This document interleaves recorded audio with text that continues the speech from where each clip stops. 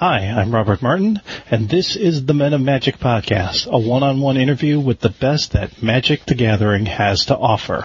This week's guest on the Men of Magic, Hall of Famer, and one of the most consistent players ever on the Pro Tour, Raphael Levy. Good afternoon. Hi, good morning. You've been called the most consistent Magic player on the Pro Tour. What does that mean to you? Oh, really? Who called me that? That's very nice. There's been articles about that you're constantly you're like automatic day two. Well, when I do make day two, I'm still happy. It's not like I'm getting to a tournament and saying, okay, well, what's happening from day two? I still have to struggle on day one. But, yeah, it means a lot to me because, while I'm not winning the tournaments, I'm still doing well, and it still means I'm still in it. So, after so many years. At 15, you were on the Pro Tour. What was that like? I started playing when I was even younger, obviously, because I would have not qualified. But I started playing when I was 13, I think. So it took me 2 years to get into the PT. But I don't know. It all went so fast. Like, I started playing, then I was like, oh, that's a competitive game. I like to win, so let's see what I can do. And then I started winning the tournaments, and then got to the PT and said, oh, well, these people are just a little better than me. Oh, well, not for long. So then I got better. Then I got to Worlds, and I did fun at Worlds in 98. So like, yeah, well, I can play this game. I showed the world I can play this game. So from there, it was just like, it was a great feeling to see that I could beat actual, like, older people, and that felt great. Really remarkable being that young and playing with the best players of the world at that age. It's phenomenal. Most of us at 15 are worrying about, what school's going to be like, and there you are playing with people like Finkel and Kai and things like that. That's pretty phenomenal at that age. Well, then I didn't quit school then. I was still attending school, and I never quit school for a Magic, but it was just, like, the side activity I really liked and I really enjoyed. You've played over 3,000 matches in your Magic career. Does that amaze you? It's tough to figure, because 3,000, that's how many a year? That's a lot. Yeah, I don't know if that's, I'm sure other people would have played more matches than I did. Maybe not at the PT, because I know the stats. They showed me this, Rich Hagan did a lot of stats, and showed me a lot of stats about my Magic career, and it says that I won the most matches on the PT. It also says that I lost the most matches on the PT. So, I don't know if it's comparable to anyone else. I would be interested to see what other people have. But yeah, that's a lot of matches. That's a lot of hours at the table. There's nothing wrong with being the person that's won the most Pro Tour matches of all time. I mean, if you've won the most, more than likely, you've probably lost the most. I mean, it's amazing how consistent. Well, there are formats when I don't do well. Like, these are the formats, like, for example, the last one, the last draft format, M12 draft format, I really I hated it, and I couldn't win in it with it, so I guess that contradicts a little bit your question. But why do well in most formats? Let's see, if I had like an answer for that, it would be that I can figure out a little faster than the format than other people. I don't really have to play that much a format to understand how it works. So I guess overall, the time I put in training and preparing for events is a lot more efficient than, like, maybe other people. And yeah, that's pretty much how it works. I think how it works. One of the decks you're known for is a mono green land destruction, something that's very unique. And how was it so effective? Wow, that was a long time ago. But yeah, that deck was amazing because back then it was in what, 98 or 97? I believe so. There was the old mulligan rule, not Paris mulligan. So that meant that when you had zero land hand or a 7 land hand, you could mulligan to 7 again. Like, you could do another hand. Yeah, that's an old rule. Like, a lot of people forgot about it. So it meant when you have a 1-lander, you had to keep it. And when you, like, get it destroyed on turn 2, yeah, it's pretty much game. So at that time, that deck was really good, really consistent. And I still believe that was the best deck in the format. What is your all-time favorite deck? Like usually the decks you prefer are the ones you win with. So yeah, it's pretty obvious. But I don't think I have a favorite deck. Like even the zoo deck I played when I got really successful with, I'm not sure I really love it. It would make me won me a lot of games, but I don't actually love it. I like playing and winning, but there's no real favorite deck I have. So there's no pet deck you would go back to if you could play one? Just kind of you play whatever wins right now? Yeah. Well, whatever wins and that I can win with, because there are a lot of decks I can't win with. I'm not really the control player, so even if the best deck is the control deck, I don't think I would play with it. I would win with it. So why shy away from the control decks? It's just not my style.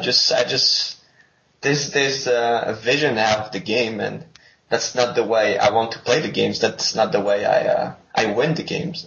It's difficult to explain. I guess it's a whole, I think I wrote about it a couple of times. But, how can I say it? It's just not the weapon I can do well with. It's like you fire with a gun and then you get a rifle and then you can't shoot the target. It's a weird comparison, but that's the only one I had right now. We're going to talk about two of the players that are considered the best two of all time and your records versus them. You are currently 3-0 lifetime against John Finkel, a record that few people can ever claim. What is your secret of success against John? That's because I played with him 12 years ago. All three games were 12 or 13 years ago, and back then I was winning and I had real fire and I couldn't lose. So anyone against me I would beat anyone against me. Was it John Finkel or anyone else? He was like the legend back then already. But I don't think it was a secret. I was just on fire back then. You also have the opposite against Kai, 1-10. What is it about Kai that he is so successful versus you? I think it's 1-11. The last match. the last match we played, I won, and that was a big thing for me. After being 0-10, I was I had the pictures taken and everything when I signed the papers. Yeah, I don't know, because Kai has this.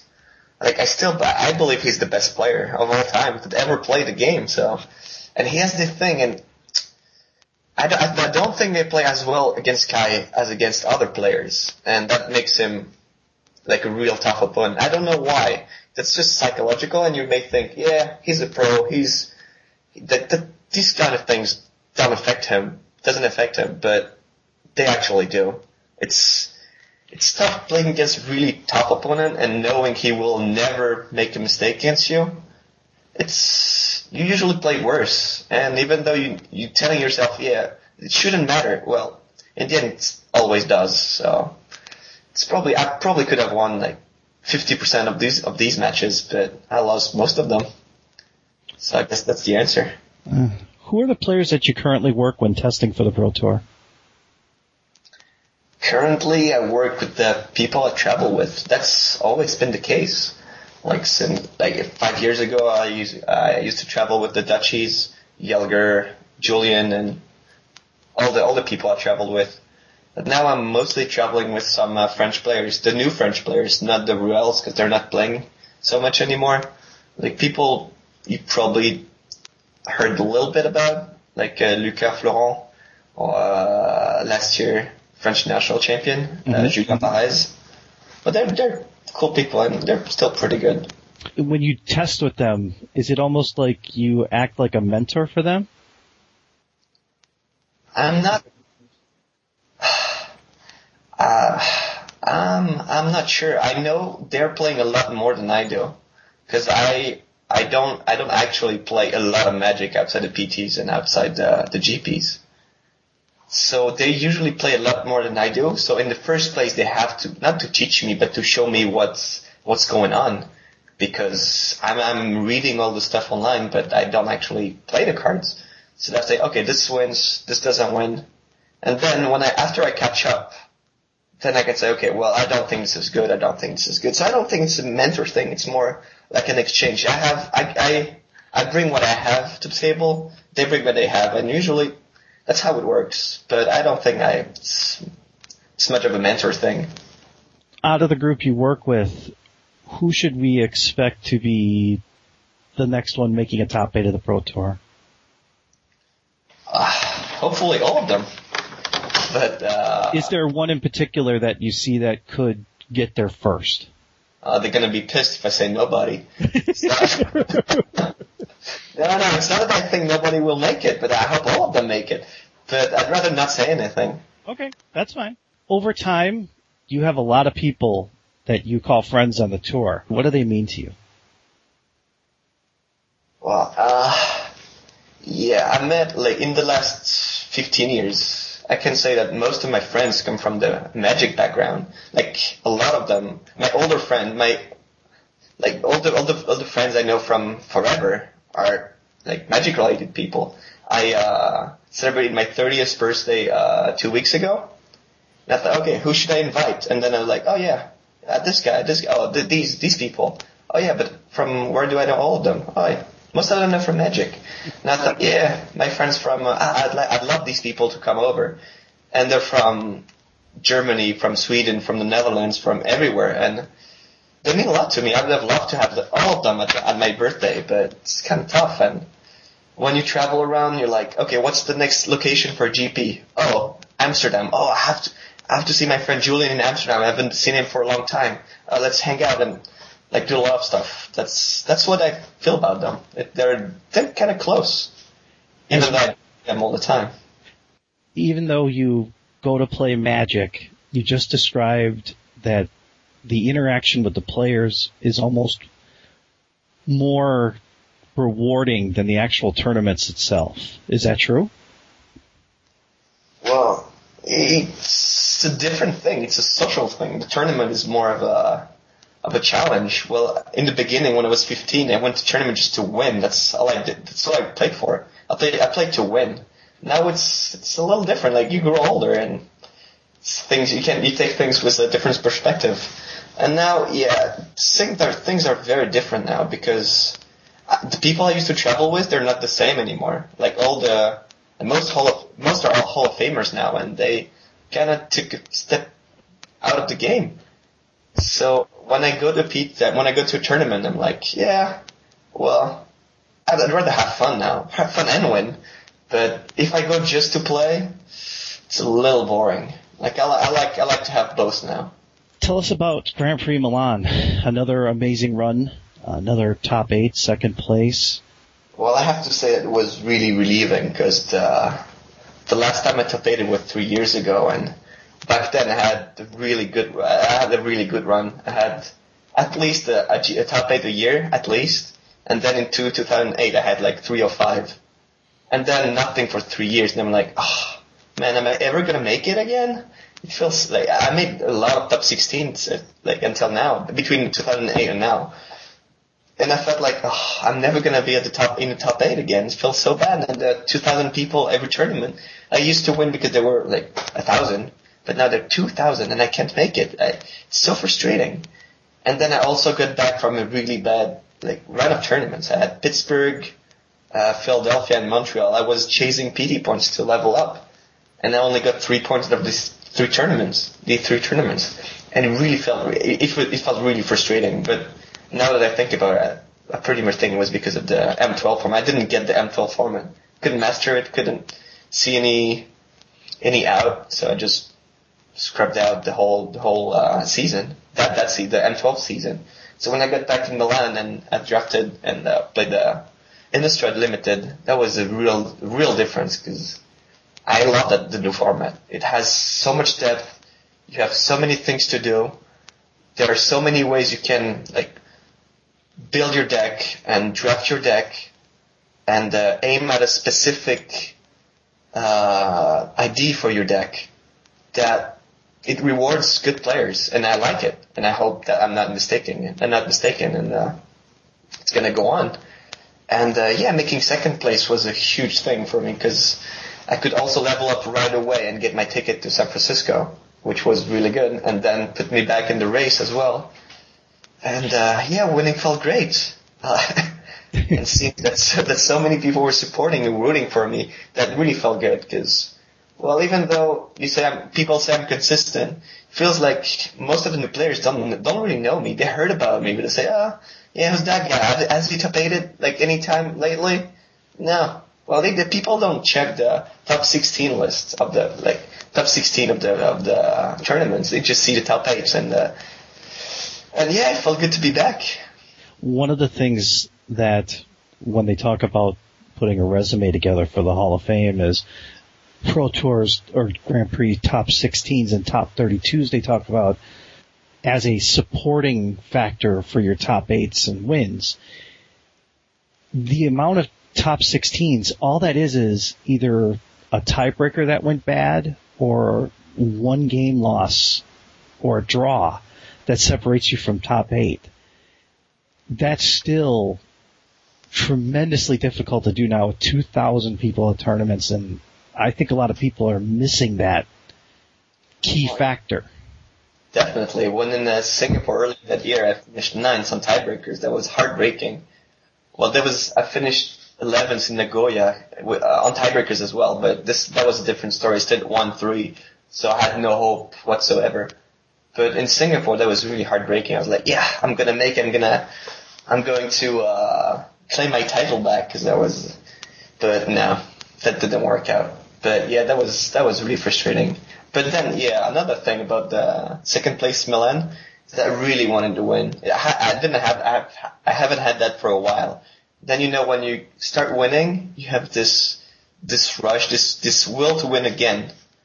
And during the top 8, I was like, okay, come on, let's just play on. I just want to win. Just give me another opponent, and I just played to win. And I really wanted that 4th title, but didn't work out. So, does that mean when it comes to Worlds now that the focus is fully back on now?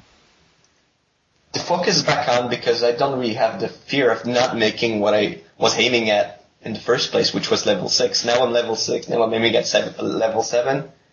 And I would love to make level 7, but I'm not playing under pressure anymore, which is a lot better. It's usually better. Playing under pressure is the best way not to win. You have to play with totally free mind, being confident about the way you play, the way you win, and the way you play the next game. So you finish your game, say, okay, I'm just gonna win the next round. Let's not look too much ahead. Just say, okay, let's play next round, let's win next round, let's see what happens. What has been the worst moment for you so far in Magic? There's one, it's haunting me at night. It was back in 2000 in the European Championship in the finals against Noah Boken. It pains me to talk about it. And I threw away the match big time. I should have won 3-0 and I lost it 3-2.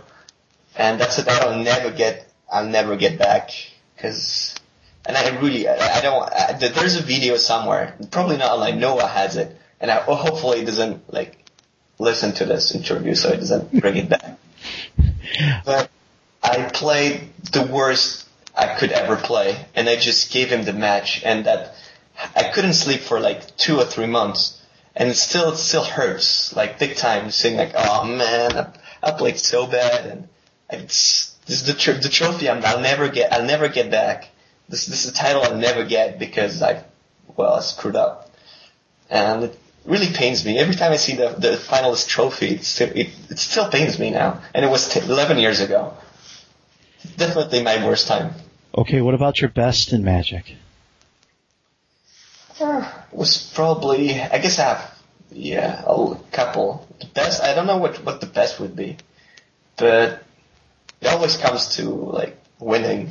When the first time I won in Lyon when I was 15, back then I knew I would win. There was no doubt in my mind. When I was top 8, I was like, it's 3 matches more? Yeah, okay, bring it on. And when I won, I was like, okay, there's no disappointment. I know where I'm at. I know what I can do. Let's play more tournaments and win more tournaments. So that was a really good thing. And then there was the Hall of Fame thing, which was that meant a lot to me. I don't know, maybe we'll talk about it later. You talk about randomness in an article being more relevant than luck. For a lot of people that play Magic, you will hear players say, oh, he got lucky, or he drew the nuts. Can you explain to people why randomness is more important than actually luck is? Yeah, I think people should dig that article and read it, because I think it's really interesting. But I don't think there's any luck. Like, if I have to sum it up, I would say, okay, there's no luck. In whatever you do in life in general, there's no luck. Luck is just something people just invented. Randomness is what it's about. And if you manage to make a difference, you can become a better Magic player and overall like a better person. If you say, okay, that's so bad, that beat, there's something like hit me and I can't do anything. No, what you have to say is, okay, something happened to me, and what's the best way I can deal with it? What's the best way that will happen? Bad things will happen to you all the time, whether it's on purpose, whether you like looked for it or you didn't. And you have to understand that happens to everyone. And what it means in a Magic game is that, okay, your opponents will top deck. You will lose because you'll be mana screwed. And that has to happen. If it doesn't happen, there's something wrong because, well, you're cheating. Because it has to happen. And once you understand that, you can step forward and say, okay, now I have to fill all the holes in my game so that random factor is not affecting me as much. Cheating in Magic. Do you think it still happens now? Of course, it will always happen. Well, I don't know how much cheating there is on the PT, or on GPs or everywhere, but there's probably still cheating. The small cheats, which are just like forgetting intentionally to tell your opponent he's like forgot to untap, not to untap, but to trigger something. It happens all the time. Like these, you won't be able to get rid of it, because I'm not saying it's normal, but people will tend to not say anything because there won't really be a sanction for it. But the bigger cheats like drawing extra cards and stacking your deck probably still happens, but I don't know how much. You write a lot of articles that go more than just pure strategy, with things that help any player of any level improve. Do you like writing that way? I think it's the only way I can write, because I don't really, as I said earlier, I don't really play Magic that much, so about the new things, I don't really think my opinion is really relevant for players, because they like casual players, normal players, pro players, they probably play a lot more than I do. So, but by the tournament, I'll probably catch up and have a lot more to say, but it's gonna be too late for people to learn from me. And I really love to write about all the strategy and all the idea behind the game. Timeless articles you can read in 1, 2, 3, 5, 10 years, and that would still be relevant. So you can dig the article and say, okay, I could learn from that. Take any article on Star City about the meta game, or about standard, about modern, about whatever. Take it in 2 months, it's already dated. You won't learn anything from it. So I think that's my contribution to the game. That's what I want to do. Have references. If people want to learn about Magic, I say, what article can I read to get better? Say, okay, you just take my old articles and then try to learn from it. And hopefully that help and will help more players in the future. A lot of players have started to write ebooks, or like Chapin did, the Next Level Magic book. Is that something you would be interested in doing down the line? The last series I wrote was a little bit about I wrote it with that in mind, and maybe I'll take it again and improve some of the points that were not very clear, and with the comments I got, improve a couple of paragraphs and lines. I don't think I would make a book out of it, but maybe have it a little better presented. Let's say, like say, okay, this is a series of 11 or 12 articles. I don't know if I can say exactly where they were, but can I? Or I don't know. It's a question to you. Okay. How easy is it to lose your focus when you play so many tournaments? It's very easy. It's very easy. How do you define focus? A lot of times you'll see players that may lose a close game and they'll get upset and it'll carry themselves into their next match instead of just dropping it and focusing on the next match. Yeah, that's very easy. Like, psychologically, this game is so hard because when you talk about luck and random things, when you think there's luck in Magic and you say, I'm on the bad side of luck, it's a lot harder to recover from a loss. Like, you lost, like, you're so down, and it's spiraling down when you start losing, and it's the other way around when you start winning. But it's a very strange thing because you see players who have really, really hot streaks like LSV like last year, this year, I don't know, or Yuya this year, and they win a GP and then they win again the next week or the next month. You see they're on the run and this focus they have, like, okay, I can't lose. That's what I talked about earlier. This hot streak, it's part of the focus and part of the psychological part of the game. And if you manage to put aside all the bad energy related to a loss, then it's a lot easier to like go on and win again. What is the best set that Magic has ever made? I would love to say that this one is the best. The Innistrad one. I really like. The more I play, the more I enjoy it because it has a lot of depth, a lot of things to do. And after that, maybe I really love Shadowmoor. She had a really good design, maybe a little too aggressive, but I really love the fact that you could do a lot of things in very different ways. Do you have any issues with the new dual-sided cards? Not really. I thought it was a little, I don't know, they could have done it a little differently, but honestly it doesn't matter. Like, okay, it's a little awkward during the draft saying, okay, I should show the cards to everyone, but in the end it doesn't change anything. Doesn't affect how you draft if you see someone grab one of those? Yeah, but it affects everyone the same way. Like, everyone has to show the cards. So on the long run, it's not, like, everyone starts with the same weapons. That you start with the double-faced card, and everyone does. So everyone's at the same level. So it will affect the draft a little, but not in a bad way. When you made the Hall of Fame, what was that moment for you? That was a very big thing, because back then I really wanted to make it, but somehow deep inside, I had this feeling that I kind of didn't deserve it because I didn't make as many top 8s as some other people.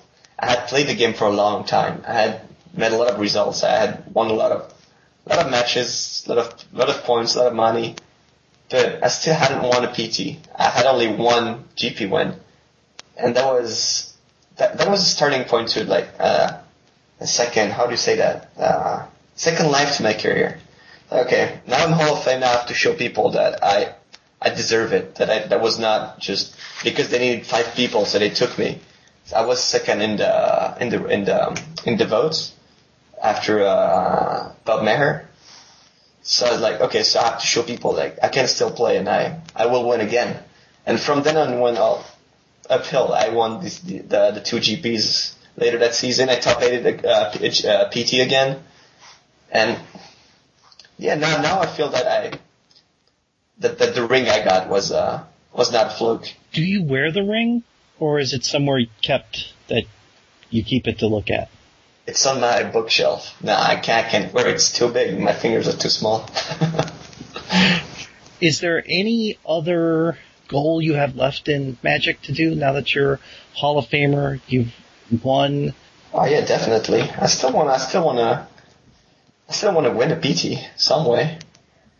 Like somewhere along the way, I wanna win a PT. I want to do better than what I do now. I don't know if it's possible. I don't know if I'll make it, if I'll manage to actually top 8 a PT again. It took me 3 years to top 8 a GP, so I don't know how long it will take me to top 8 a PT again. But yeah, hopefully I'll do that. Who hasn't made the Hall of Fame that you think that should? That should. That means someone who hasn't made it, and from the previous votes, yes. Or yeah. I'm not sure. I don't really know because there's so many people now. I'm not sure. Why is Magic such a special game to you? Well, because it may be what I am now. Because it's been a big part of my life now. I'm 30. I started PTO when I was 15. So the next World Championship is my 15th, I think. And 15 years of World Championship. It's like half my life. So it's I made the name in this very special world where people know me, and that's a huge thing.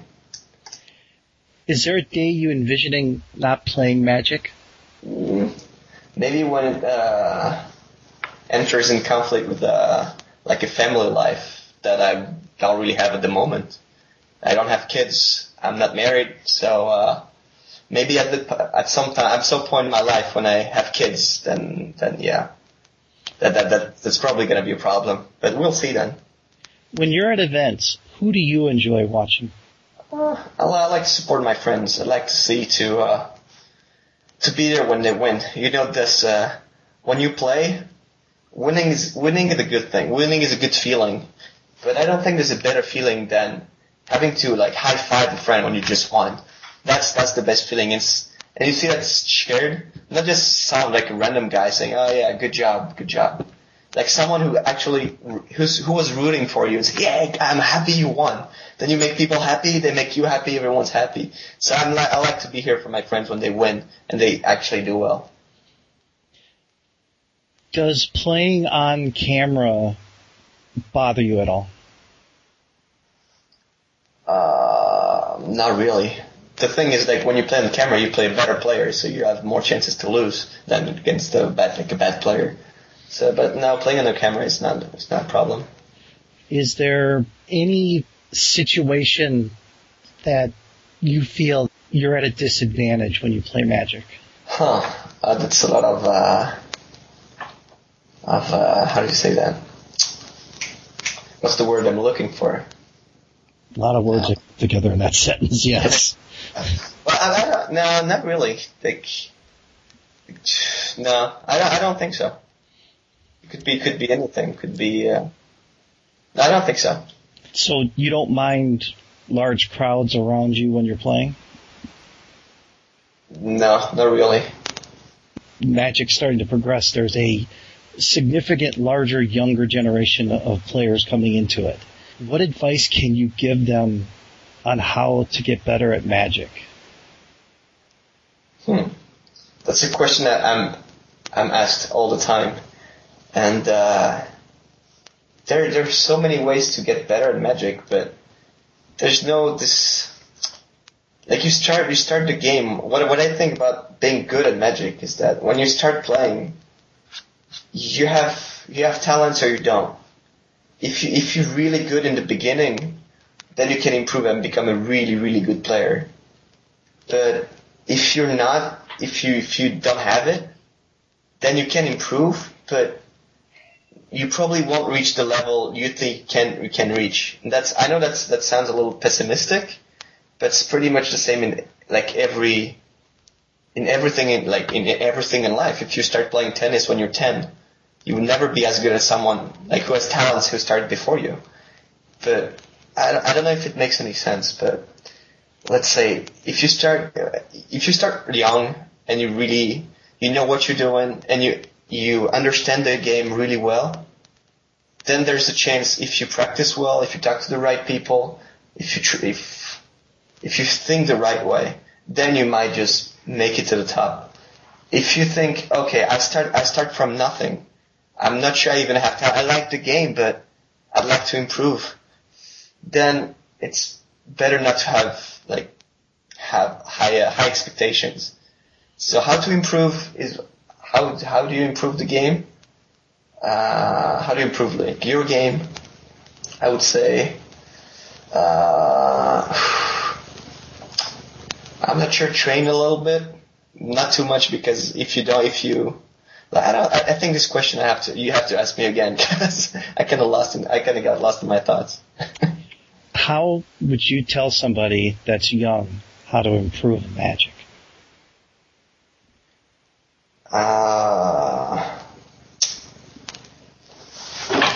Yeah, that's a question that I'm asked often.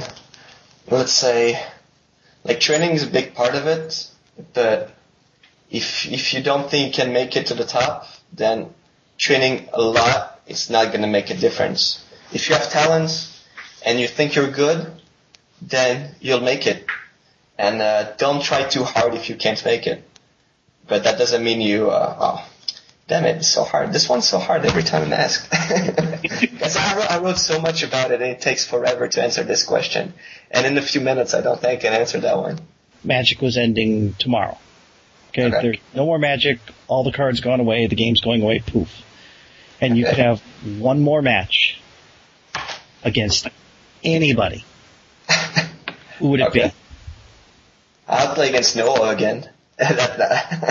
And claim my title from European Championships back. Mandatory.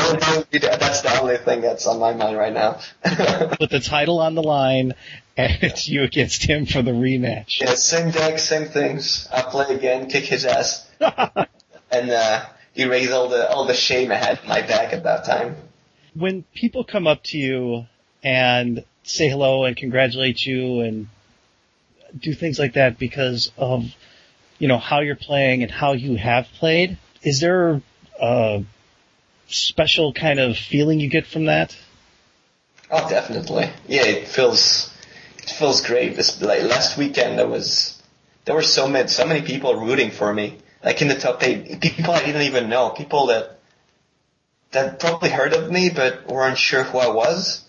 This is Rafael Levy. Okay, let's. And then after the match, after my quarters, and the people just come yeah, come on, I'm rooting for you.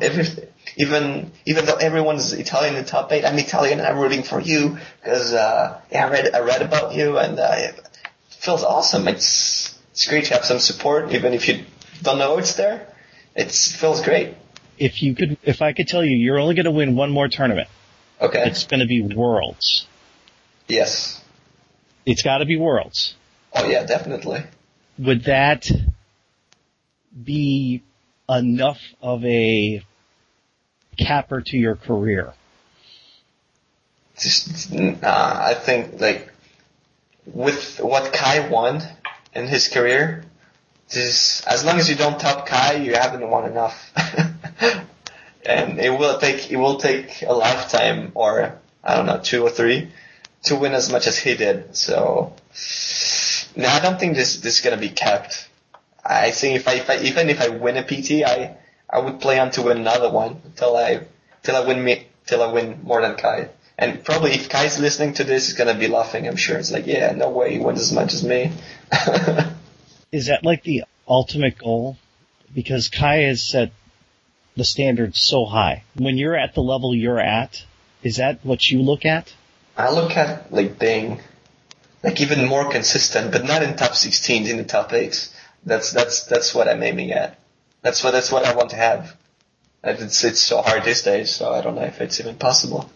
Do you think that when players get into the Hall of Fame and Kai's work schedule gets in the way and Finkel comes to a select few of tournaments because of his job, do you think that Magic needs more of the Hall of Famers to come to the Pro Tour events? There's so many Hall of Famers now. I'm not sure it makes a real difference. I'm not sure it makes a difference. But if I could tell you that, let's say, the next major pro tour outside of Worlds, after that, say that you knew both Kai and John were coming, would that raise the level of expectation from that pro tour from people?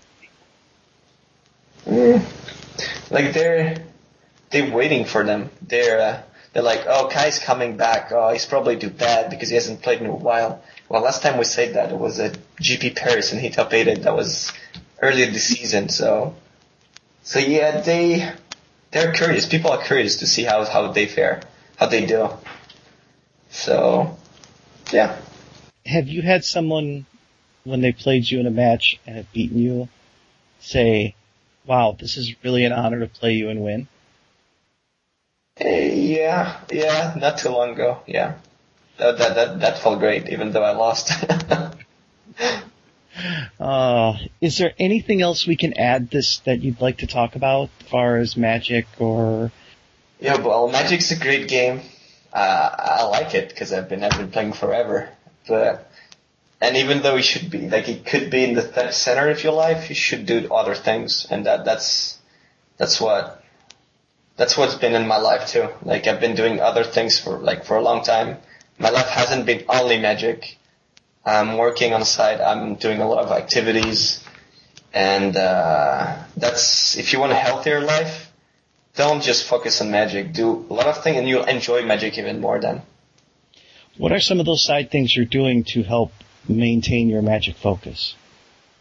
I do a lot of sports. I work too, which might sound strange for some people, but I do.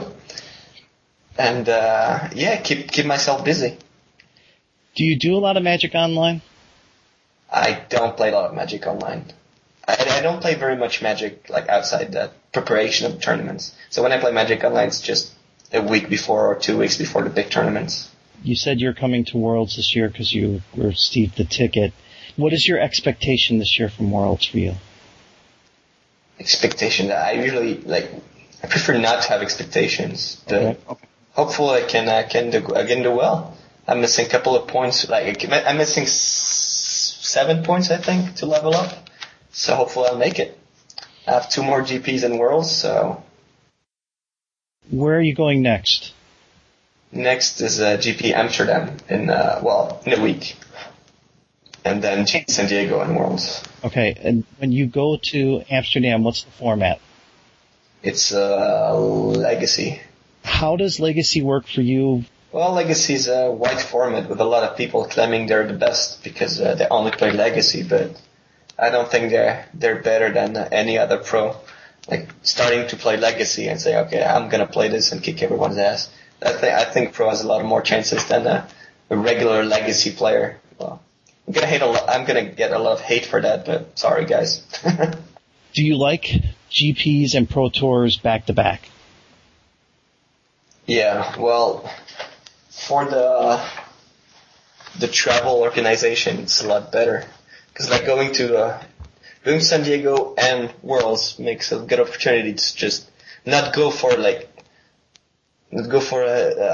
20, 30-hour trip to just play one tournament. If you play 2, it's a lot better. Is the expansion of the GP's season, is that good or bad for Magic? It's tough to say. They put a lot of thinking in it. So hopefully it's good, but it's very hard to say from now because we only have the 3 first months of the 2012 season scheduled. So I think we only have 3 GPs in Europe, and you have 8 or 9 GPs in the US. So I don't know how it's going to change things. I don't know how it's going to change for the POI race. I don't know how it's going to change for pro player clubs because they haven't made the announcement yet. So it's tough to say. Hopefully it turns out well. Is that interesting to be able to sit there and go, I'm level 50 at it, and you see other pros that are 43 and realize that they're eons away from you? No, this this doesn't change a thing at all. It's just like bragging rights, but like, or like when you're bragging about being level 50, it's like, I don't know. I don't even want to like talk about it. I just let people look at it and say, oh, he's level 50, good for him. Yeah, good for me. Has the new rating system as far as what tournaments are worth, as far as their multipliers, do you think that's going to affect what people do and how they play? We'll see how it works out on the first and second PT. See who qualifies for the PT, who makes the FNM finals, how many tournaments you have to play. Because people don't know anything about it. They just play and say, okay, maybe I'll do it. I'll just play really hardcore and say, okay, I'm going to qualify. And it's going to change in the beginning, and then we'll see. It's probably going to change a couple of things, but not as badly as people think. Would you go to an FNM just to get more points? Well, I just found out that like playing the GPs makes so much points. Like I haven't played any. I've played only the GPs and the PTM like 13s on the season, so that would qualify me for the next PT with the airfare. And I don't know how it's going to turn out in the next few weeks. It ends in December, I think. The season ends in December. So I don't even know if you can actually qualify by just playing FNMs.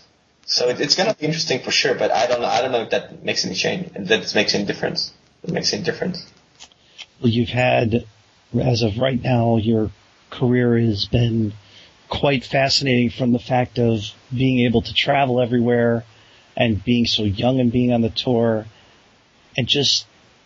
and I go back to it. It's consistency. I know you say you want to be consistent top 8s, but when you're listed 15th, 14th, 12th, it's almost like not shocking.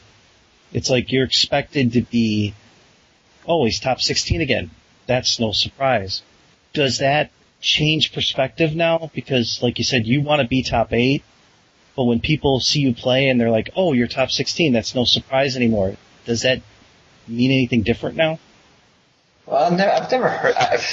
You don't really hear these comments, so it doesn't come as a surprise to me, but you don't really hear them. So, I don't know if it changes anything. It feels good to hear that, but I don't know. I don't think it changes anything.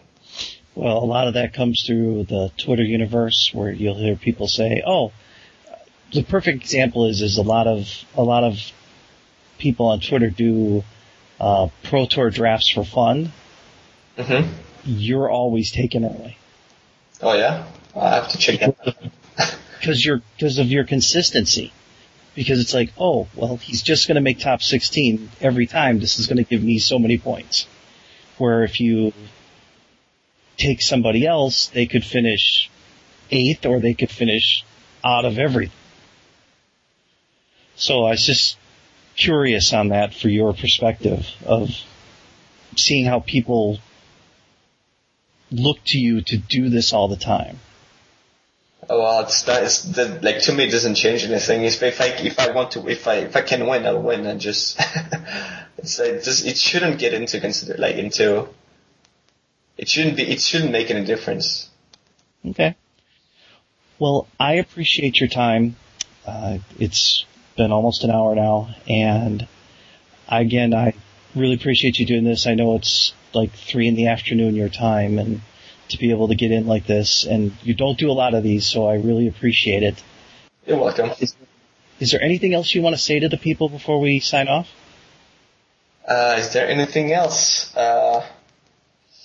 Just keep rooting for me. I hope I'll do better. Better? You just finished second. Better. Second is not the best. Okay. And that right there can explain why your career has been so successful. Because even though you finished second, I should have been first. That's one of the reasons why there is so much, like in my case, just looking and reviewing over your history, that's why I have so much respect for you. Because 15 years in Magic is a long time. And you see players play about, 5, 7, 8 years, and then they suffer from burnout or move on. That you've been able to do this so long and be so good at it is truly amazing. And I'm hoping people get that from this week's interview. Well, thank you. And for the MetaMagic, this is Robert Martin with Hall of Famer Raphael Levy signing out. Thank you for listening to the MetaMagic. You can contact me at themetamagic@gmail.com, on Twitter under the MetaMagic, or my personal account, the Beamy. This is Robert Martin, and again, thank you for listening.